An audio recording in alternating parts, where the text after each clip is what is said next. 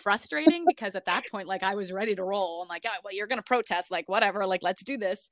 And then they never came. So, if this kid's out there listening, I'm a little disappointed he didn't show up. But don't take it as an invitation to protest Caitlin Yeah, now at the State please House. I don't, think please don't the ever moment come has back into passed. my life.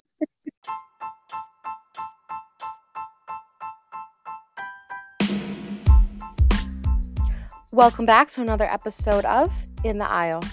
As always, I'm your host, Christina, and it's great to have you all back here today to have another chance to listen to yet another episode of this podcast.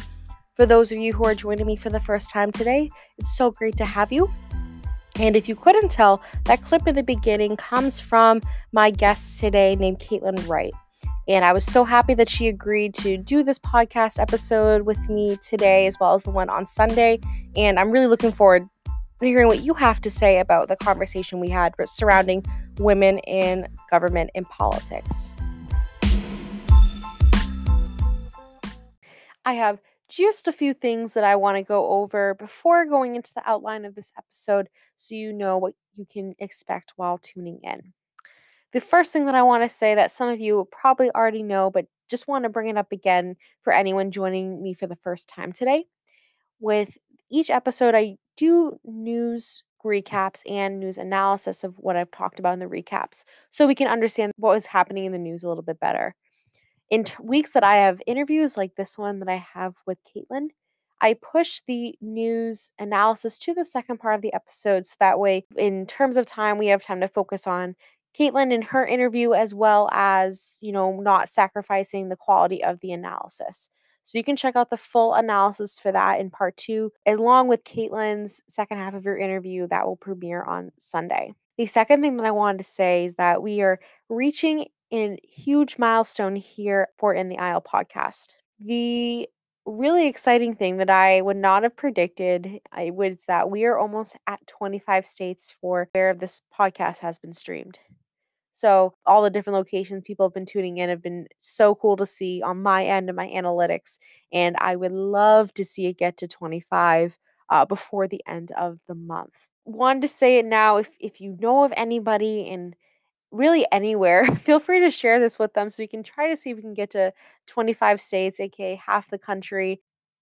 But I'll definitely let you know when that happens. I'm sure it will. It's just a matter of time.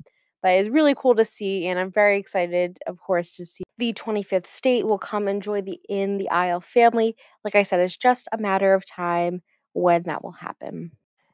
And I wanted to take a moment also to talk about the title because this is actually something I thought I would never see again. A very calm and slow week in politics. I straight up have not seen this, I think, since 2015. So it was kind of weird, like doing research for this week because there wasn't a whole lot that was going on, which was a real surprise. So part of me is asking myself, is this the calm before the storm? Are we going to get a slew of things coming our way with a bunch of controversies or headlines and things of that nature? Or is this kind of how it's going to be from now on? I mean, if this is how it's going to be, I'm not complaining because I think we all need a break for the not even the last 4 years. I would argue the last 5 years themselves have been hard for everybody in terms of what we've been dealing with our government.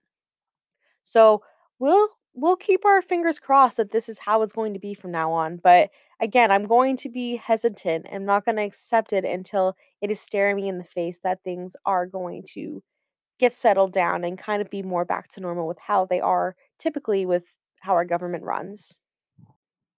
The last thing that I want to say in terms of, interviews that I have for this month, I have made sure that I am getting representation on both sides of the aisle when talking to the women in politics that I've selected for this month. So Caitlin today will be the representation from the Republican Party, and my future interview will be a woman who is from the Democratic Party.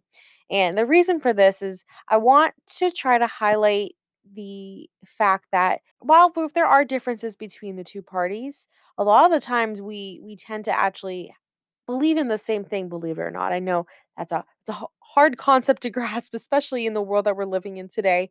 But It's something that I truly believe in, that we're really not that different when everything is said and done at the end of the day. So, like I said, I wanted to make sure that I got someone from each party to get a chance to hear from. And this podcast is always going to be a space too for people of all backgrounds and all different kinds of voices. So I want to start, getting different types of people on here and not just have it always be Democrats, which have been the last two. And while it was absolutely wonderful hearing from Hannah and Ishmael and what they had to say, I realized I haven't gotten a Republican yet and want to take advantage of that this time around with my friend Caitlin, who again is somebody I admire greatly and cannot wait for you to hear from.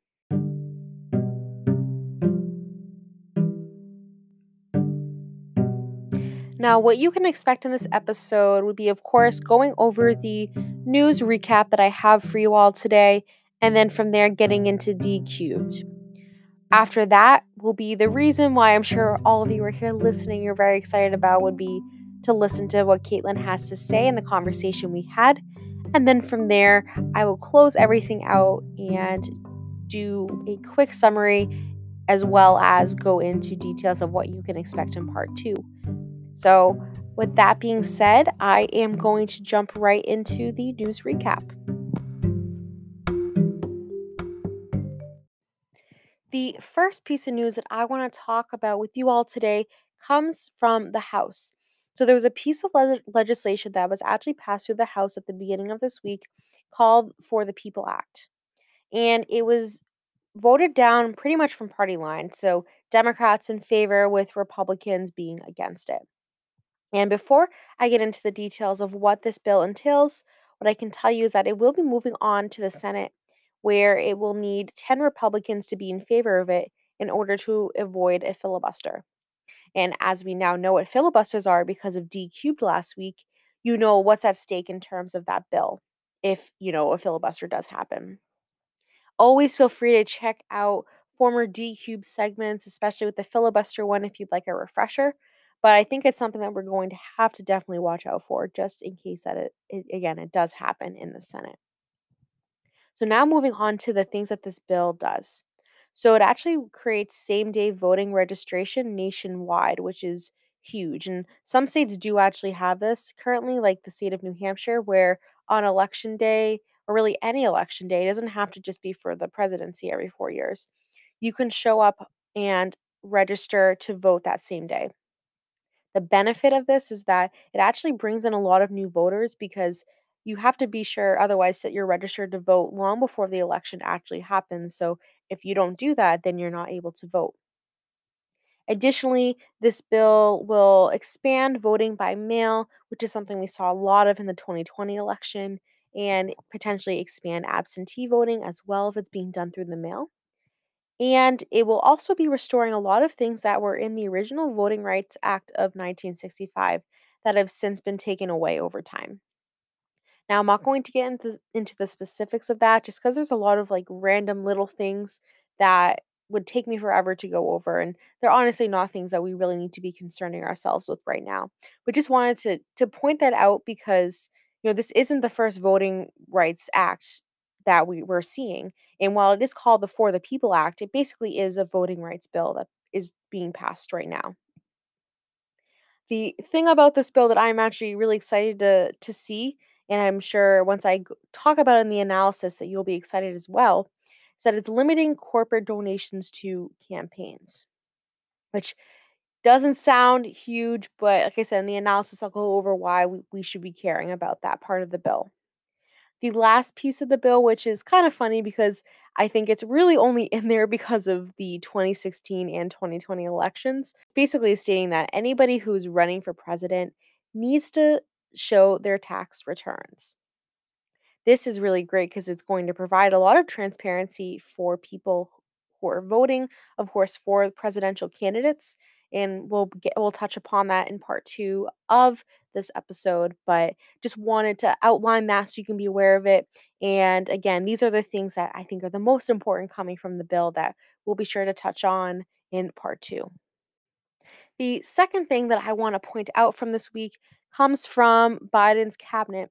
We actually saw a lot of cabinet confirmations go through, particularly with Merrick Garland, Marcia Fudge, and Michael Regan.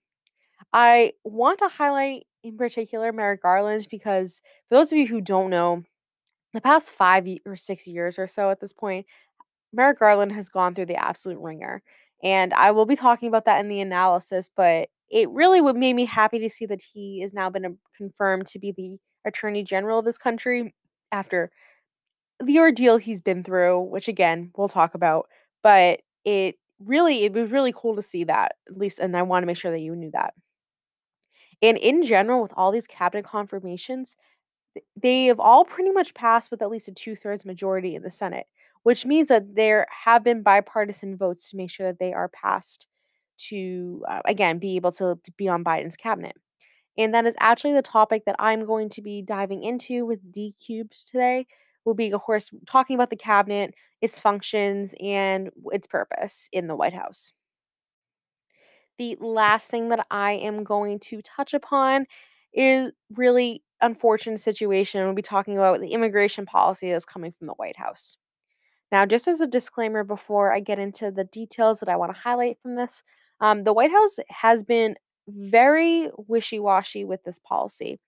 Some days they're very progressive and they want this immigration policy to be more friendly and to, of course, get rid of the detention centers that we have, for example. But then they do other things like, for example, again with those detention centers, just keeping them up and running and not doing anything to close them that kind of are making people question whether or not the Biden administration is going to follow through with the promises that they made, that they were going to improve the immigration policy in place and overturn stuff that Trump put in place in terms of immigration policy. So, in particular to this week, we've actually seen a lot of migrant children coming to the United States through the Mexico border. And to clarify, these aren't just Mexican children, they are coming all through South and Central America, making their way typically by foot to get to the Mexico Texas border that we have. And then from there, the children who are usually by themselves and don't have any parents with them are taken to, again, those detention centers that are in terrible, terrible places. I can't even think of what I can equate them to. It's going to be a very dark stain on this country's history. Looking when people look back and look at the fact that we even had these detention centers. But that's something that I'm going to stay objective right now. We'll talk about that a little bit in the analysis. The other thing I want to highlight is that deportations are still happening daily, and Biden explicitly said that he wouldn't do anything to deport people in his first 100 days in office. The last thing that I want to highlight is that the White House is trying to quote unquote encourage or suggest that migrants come back to the United States when we as a country are better equipped to handle them or when our immigration system is stronger. And there aren't any indicators of when that could be seen as, our system is stronger or when we will be better equipped to handle more immigrants coming into this country legally. But that is what they are doing right now to people who are trying to come into this country.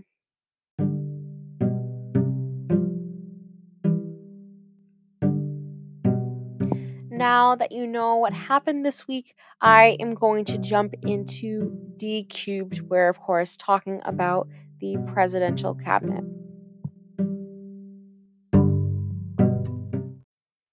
So let's jump right in D cube today to talk about the presidential cabinet that we have in this country. So the first thing that you need to know that these are positions that are appointed by the president, which in this case would be President Biden, and then confirmed by the Senate. The House has nothing to do with these confirmations. It is solely on the Senate and is part of the responsibilities they have as a chamber. But each position that the president appoints has to be confirmed by them in order for the person to start being able to serve in that position. And if it gets to the point that the Senate does not confirm somebody, it is within Biden's right to appoint somebody new. The general function of the cabinet, they're basically just like a group of people that advise the president on any decisions that relates to the area that they specialize in. So, for example, I mean, you probably already know a lot of cabinet positions, anyways, before I go into this, but just want to point out like it would be like something like Secretary of State is considered a cabinet position, Secretary of the Treasury, Secretary of Agriculture, and specializations like that. So, it's really helpful for the president because they obviously have knowledge and expertise, but can't know everything and can't be an expert in everything. So it's really great that they can have these people on their cabinet advise them when they need to with legislation, or even like for example, a Secretary of State, like in foreign matters. It's really helpful to have somebody there to help them with that. And while they can advise the president one on one, they also can meet as a group too to advise the president as a whole on all important decisions regarding their respective areas. The cabinet is composed of the vice president and 15 executive departments, the White House chief of staff, the US ambassador to the UN, and people like that. And it's really interesting too with the cabinet that not everyone knows, but they are the first group of people that we go to see who would replace the president and the vice president if something were to happen to them. So, for example, like the pecking order, like let's say President Biden hypothetically entered a coma and couldn't do his power as president, then of course we know vice president would take over, which would be Kamala Harris. From there, if let's say she also was in a coma at the same time, it would go towards the Secretary of State. After that, it would be the Secretary of the Treasury, the Secretary of Defense, and then the Secretary of Justice. Like those are the top 5 that it goes towards, which is really interesting because a lot of those positions are not things that we personally vote for. So we have part of why we vote for the president is because we have to trust him to pick people in his cabinet that if something were to happen to him or the vice president, that we could trust whoever would be taking over the presidency. That is also what the TV show Designated Survivor is based on. And for those of you who don't know what Designated Survivor is, it's basically this concept that only one member of the cabinet has survived when the president and everyone else has died, and they are now the new president. And that basically is what happens. There really are true things as what we call a designated survivor. In situations like that, it would be on, like, for example, on the night of the State of the Union address, the president and vice president and almost every cabinet member except for one goes to Capitol Hill to hear the State of the Union. The one cabinet member will stay behind. It's different each year. Like they all take turns and switch off. But one cabinet member will stay behind in case something does happen, like if there was an explosion at the Capitol building and everyone perished, and so that way this country would still have a leader and have someone be able to take over at that point. So just a little, not a fun fact I call it, it's kind of a morbid fact, but we tend to not pay attention to our cabinet members that much, and they actually do hold a lot of power and could potentially, if it gets to that point, be leading us and be our head of state. The other thing that cabinet members do is that while they do advise the president, they are also the head of, again, of their respective departments. And so on an individual level, they're in charge of all of that, what happens in that area. They can implement new rules within their department, implement overall change, and also help to, get legislation through the pipeline that has to do with their areas to either get it talking about it with the president or, get talking to people in the House or the Senate who could potentially create legislation surrounding the area that they are passionate about or, are in charge of in terms of their respective departments. So that is really all that you need to know in terms of the cabinet. It's interesting there since they are very powerful people, and of course, like I said, are in the pecking order of who would become president if the president and vice president were to perish in some a weird scenario. But there isn't a lot that we need to know beyond what I've said. If you have any questions about this, as always, feel free to shoot me a DM at In the Aisle Podcast on Instagram, and I'd be happy to answer them for you. But we're just going to keep it very high level today in terms of the cabinet. So that way, if we do talk about cabinet confirmations moving forward, you can at least understand, the cabinet's function and what they are in charge of doing.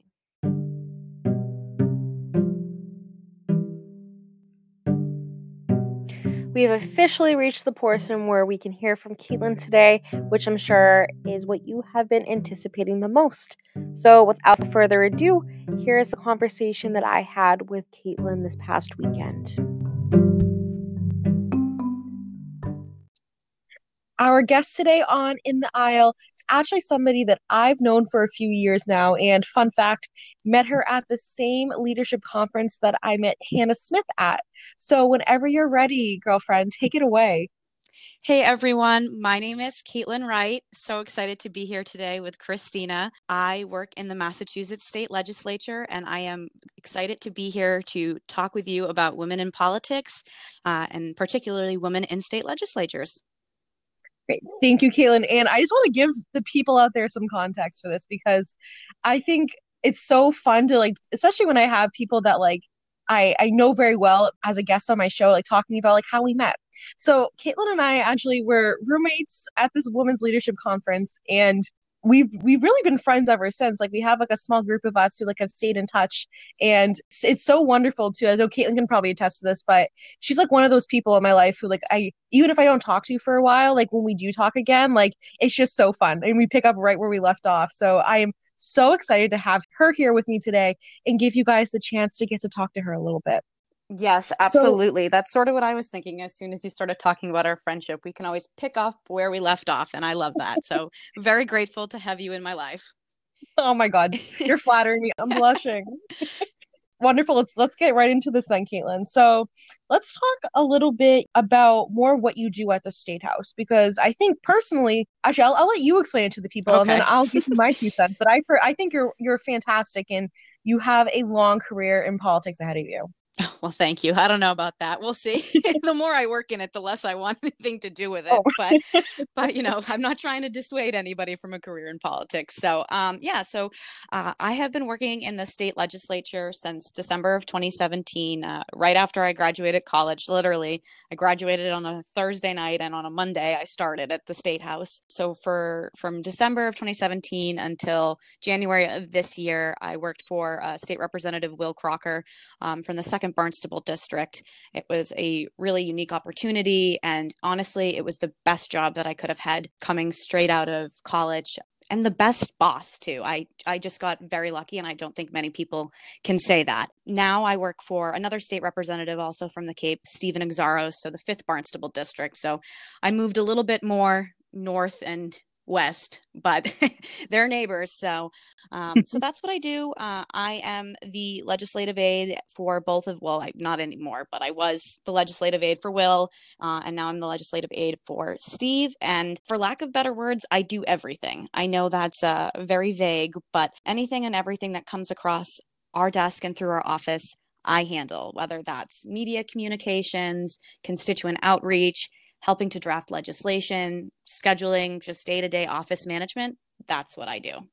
yeah, and thank you so much for sharing that because I think a lot of people don't realize like what staffers do and like how much they do because it's like that while the representatives and senators like do so much and like they're of course the ones like in the chamber and like making the legislation like they couldn't do any of that if they didn't have like a well-oiled machine behind them with their staff.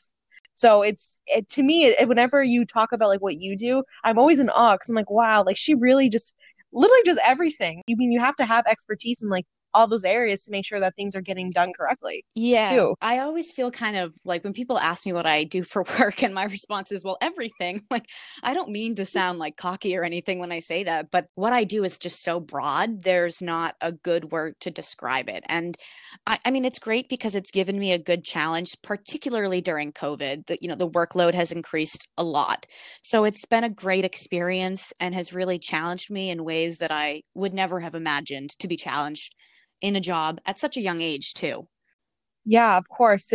And I'm glad you brought that up as well because I want the people listening to know that Caitlin, I know she's going to sound wicked humble throughout this whole interview, but she is somebody who, let's what, like 5 years now, almost since you graduated from college, and you've pretty much grown into both of the positions that you've had like so well, in my opinion. And you, correct me if I'm wrong, but you were the chief of staff for Will and now for your current state rep, right? Yeah, sort of. So technically my title is legislative aide, but Will had let me call myself chief of staff, even though there's no other staff. So I'm going to be honest here. And my new boss, Steve, does the same just because like they've always felt that the title aide is just not enough to really describe what I do. And with being Republicans, and I shouldn't say just Republicans, because there are a lot of Democrats that only have one staffer as well. So most Republicans will only get one staffer. And then if you're a Democrat that doesn't have any like chairmanship, leadership positions, or even a vice chairmanship, you're just going to have one staffer. So everything falls on that person to do. And they just felt that the title of aide was not really, not that it's a bad title, but I just did so much more that I deserve to be, I don't want to say recognized for it, but, and I had a couple, conservative friends on campus, and you should, that's something, yes. The title should acknowledge the work that I do. So yeah, and I mean I completely agree with that, because as somebody who's interned in the State House multiple times and like actually applied for jobs there, I can attest firsthand just how much you have to be doing in your type of position. So that's really awesome, Caitlin. I'm so glad that people are getting a chance to hear from you today and a little bit more about like what you do. But I wanted to jump a little bit to before your career and talking about college a little bit, because I think I remember you telling me this at the leadership conference that you were actually the founding member at MCLA for the Young College Republicans. Is that right? yeah, that's correct. So I did my undergrad out at Massachusetts College of Liberal Arts in North Adams, so way out in Western Mass, pretty much as west as you can get. It's a really liberal area. I don't know. We just decided one day, like we had all been sort of active in politics. I had interned at the State House already at one point, and we're working on campaigns. And we had seen and heard from other people that their colleges had college Republicans chapters. So we said, why don't we try to do this? So you have to, in order to become a recognized club, I don't remember the number off the top of my head, but you have to get maybe like 20 kids to say they'll actually join the club, and all these other things. So trying to find like 20 conservative kids that want to join this club in the middle of like very liberal Western Mass with only 1,200 kids in your population was kind of hard. But we did it, and it was honestly, while I was there, a very successful club. Unfortunately, as far as I know now, it's sort of defunct. They didn't really continue it on once I left. But so it was originally my friend Tyler Spencer and myself that started with this idea of getting it going. And it was certainly no easy feat because, first of all, MCLA is a really small school. We have about 1,200 kids that go there. I don't know, like I didn't want people to just think of us as college Republicans. And especially because while we were starting up the club and everything, it was right around the 2016 election. So tensions were pretty high with people on campus. And I didn't want to give us like a bad connotation from the start. So I tried to make it very inclusive, and I didn't want to just have events that were solely conservative. So I tried to do like, political Jeopardy night where we had like pizza and prizes for people. I had one time we had one of our con law professors come and talk about like rights of students and free speech and how that works on campus. Because there was a couple students of color that had been protesting around campus and putting up flyers in solidarity with other people. And the like school resource department, I'm not going to get the name of it right, but they said the students couldn't put the flyers up because they hadn't gotten permission to do that. So in response to that, I was like, you know what, the con law professor should come and talk about this because they technically do have the right to do this. So I wanted people to know that even if you weren't a Republican, even if you weren't conservative or even political at all, like you could come. And we did have like a core group of people that were solidly conservative that would come and join the club. But then we'd have people float in and out that just wanted to see what we were about, come to a meeting. And so eventually we had a pretty well-rounded group. And I think at the height of our club, we had about 25 members that would show up to meetings, which to me, in such a small campus, was huge. So I don't know, it was a good experience, but we definitely faced our fair share of backlash from people on campus that just didn't agree with the club, didn't like the idea of Republicans on campus, I suppose. So it was interesting, and it taught me a lot too at a young age and how to deal with that in an appropriate manner to get your message out there and make sure everybody feels welcome, but still stand your ground, if that makes sense. Yeah, and it's so interesting that you're pointing this out because I think a lot of the times when people think about the parties that we have, they view them both in very specific ways. And I think what you were doing with the college Republicans on your campus was just kind of pushing against the norm and actually be like, no, like we can be a group that like we have our beliefs, but we want to be inclusive to everybody and want to be welcoming. And to me, I remember when you were telling me this, I just remember thinking like, wow, I just think people just weren't prepared for that. And we're trying to find reasons to tear you down when they really should have been lifting you up because you were creating an environment that was so welcoming to everybody. And I remember you were trying really hard to connect with a lot of people on the campus, which is something that I admired. I'm so sad to hear that it's no longer active at MCLA, but if anybody from MCLA is listening, you could change that. Yes, please do. You can My bring it hard back. work all gone to waste now. That's great. But the one thing that I do want to ask, like, what would you say was like the biggest obstacle with that? Because, like you said, like being a conservative in such a blue state, like it can be, and I don't want to put words into your mouth, so please correct me if I'm wrong, but sometimes I feel like it could be isolating and kind of hard to navigate. Yeah, it definitely can be. And it's funny that you bring that up because yesterday I actually caught up with one of my old coworkers who used to work at the State House, very liberal kid. He recently moved to Utah, and he said to me, now I understand what it's like for you to be a Republican in Massachusetts because Utah is so conservative. And, and he's like, I feel so like out of the blue there. But I don't know, like the hardest thing I think I had to deal with at MCLA with college Republicans was at one point I did have a semi-controversial event. And I personally don't even think it's that controversial, but maybe somebody, on the outside looking in, maybe you might disagree. I got the president and founder of Gun Owners of America came to campus, and a lot of people were pretty upset about that. They didn't like the idea behind that. And apparently the man that was the founder, there was one student on campus found an article that the founder had attended an event about gun rights at one point where somebody from the KKK was there. And so they saw that article that linked this guy, they just happened to be at the same conference. It wasn't like they were BFFs or anything like that, but they attended the same event, and the student took a lot of issue with it. And, I understand their point. And they went to the school and complained and tried to get the event shut down. And they said that they were going to protest the event. So it was already hard enough because I was a fairly new club on campus. I'd only been there a year. So at least for our school, you don't get student government funding unless you've been a club for more than a year. So I didn't have funding for the event. I had to fundraise for it all on my own to get the speaker there. So I had applied for grants through the Leadership Institute, and I had contacted the local Republican town committees to see if they would donate to me, which they did. And that's the only reason I was able to hold the event was because of this. But then the kid says, well, we're going to have people protest the event. And you know what? I welcome that because he has the right to do that. And if you don't agree with it, by all means, please do what you think is right. It's in the Constitution. If you want to protest, go right ahead. But then the school said, well, there was a safety aspect of it, and I now needed to hire a police detail. And even though the event was only going to be an hour long, because of police unions, I have to pay them for 4 hours, and I have to at least get 2 officers for 4 hours. And so the cost just kept going up and up and up. And all of this happened within 2 weeks of the event. So I was scrambling to find $500 to hold the event.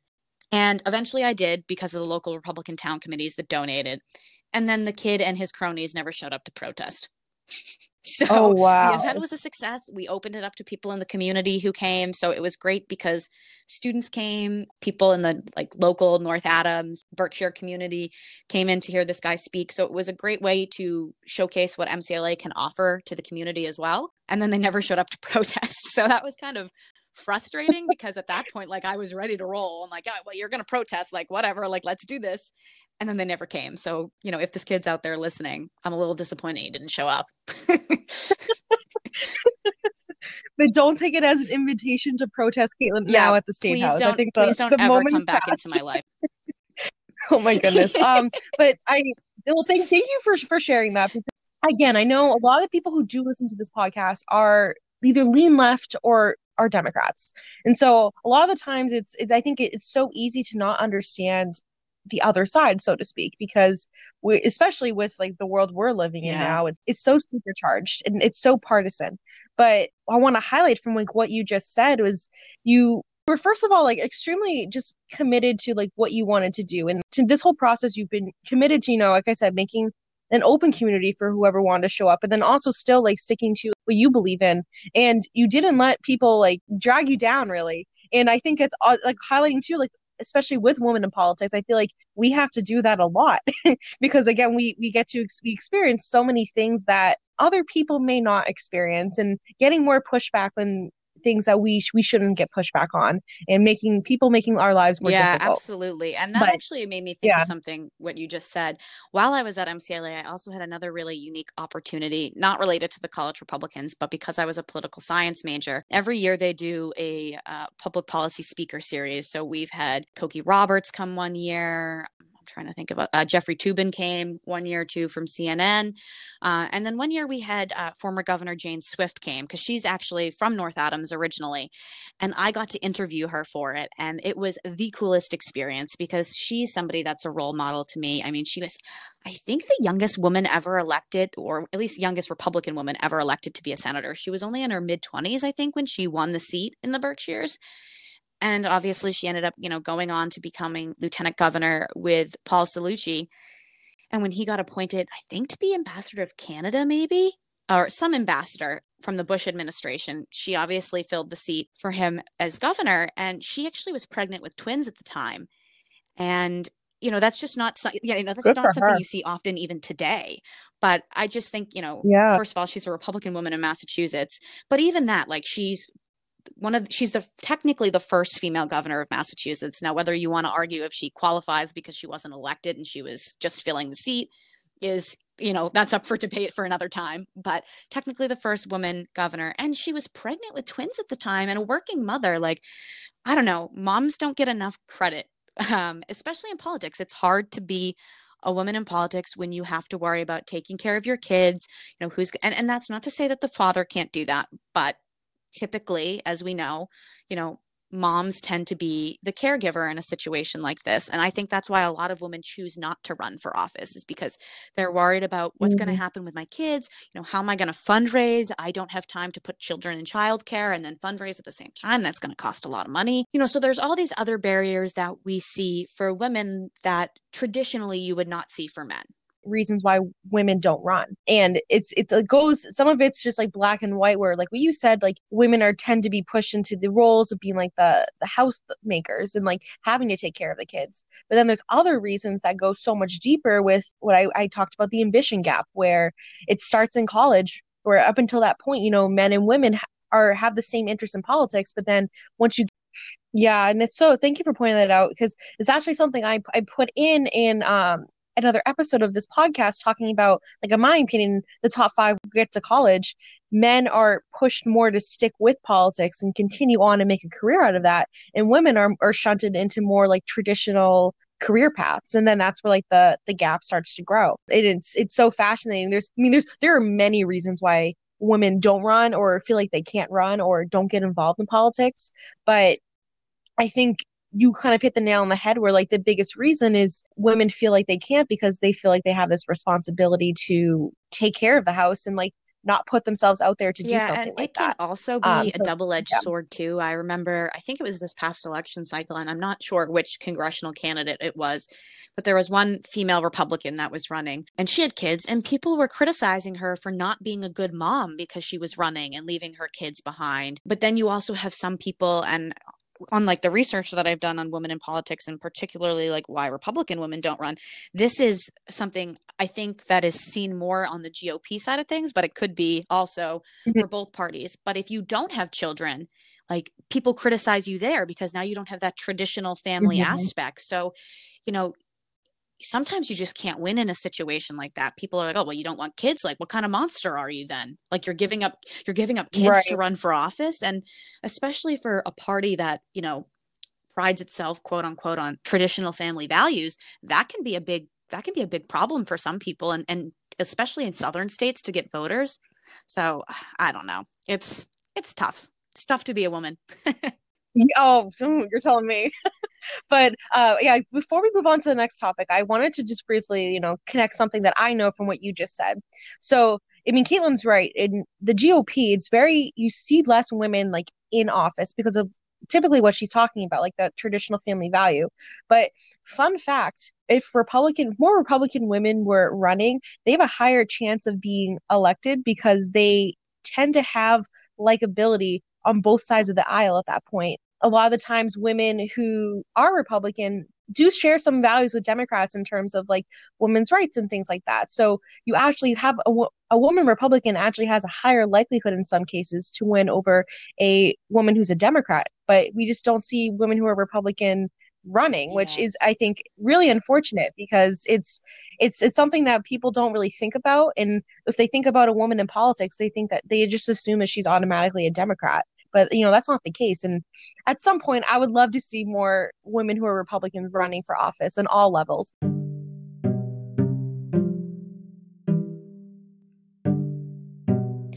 I hope you enjoyed part 1 of the conversation I got to have with Caitlin. Like I said in the beginning of this episode, you can expect part 2 to come out this Sunday. We touched more upon women in politics, specifically with state and local government, and it was a really great conversation and opportunity for me to connect back with Caitlin and, of course, give you all a chance to listen to what she has to say. We are officially at the end to yet another episode of In the Aisle. So just to recap what we talked about today in the news recap.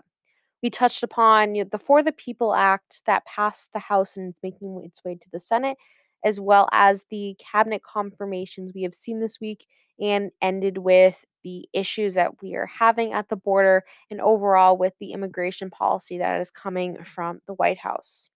From there, we jumped to D Cubed, where we talked about the president's cabinet and their function and what they do for the president.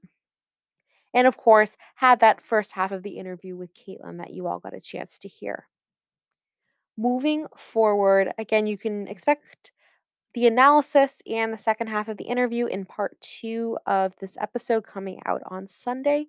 And in general, for Women's History Month, you can expect the second interview I do to be with a woman from the Democratic Party to get a balance and get equal representation from both sides of the aisle this month for Women's History Month. Be sure to follow on Spotify or subscribe on Apple Podcasts and leave a review if you like what you've heard so far with this podcast in terms of the episode today and other episodes I've released. And as always, feel free to shoot me a follow at In the Aisle Podcast on Instagram to get updates in terms of the episodes, as well as fun facts that I distribute throughout the week.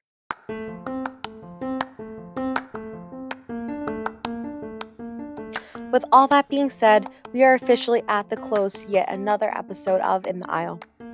As always, I've been your host, Christina. It is an absolute pleasure making this podcast for you all, and I can't wait for you to join me on Sunday back in the aisle to hear more from Caitlin. Take care, everybody. Have a great rest of your Friday.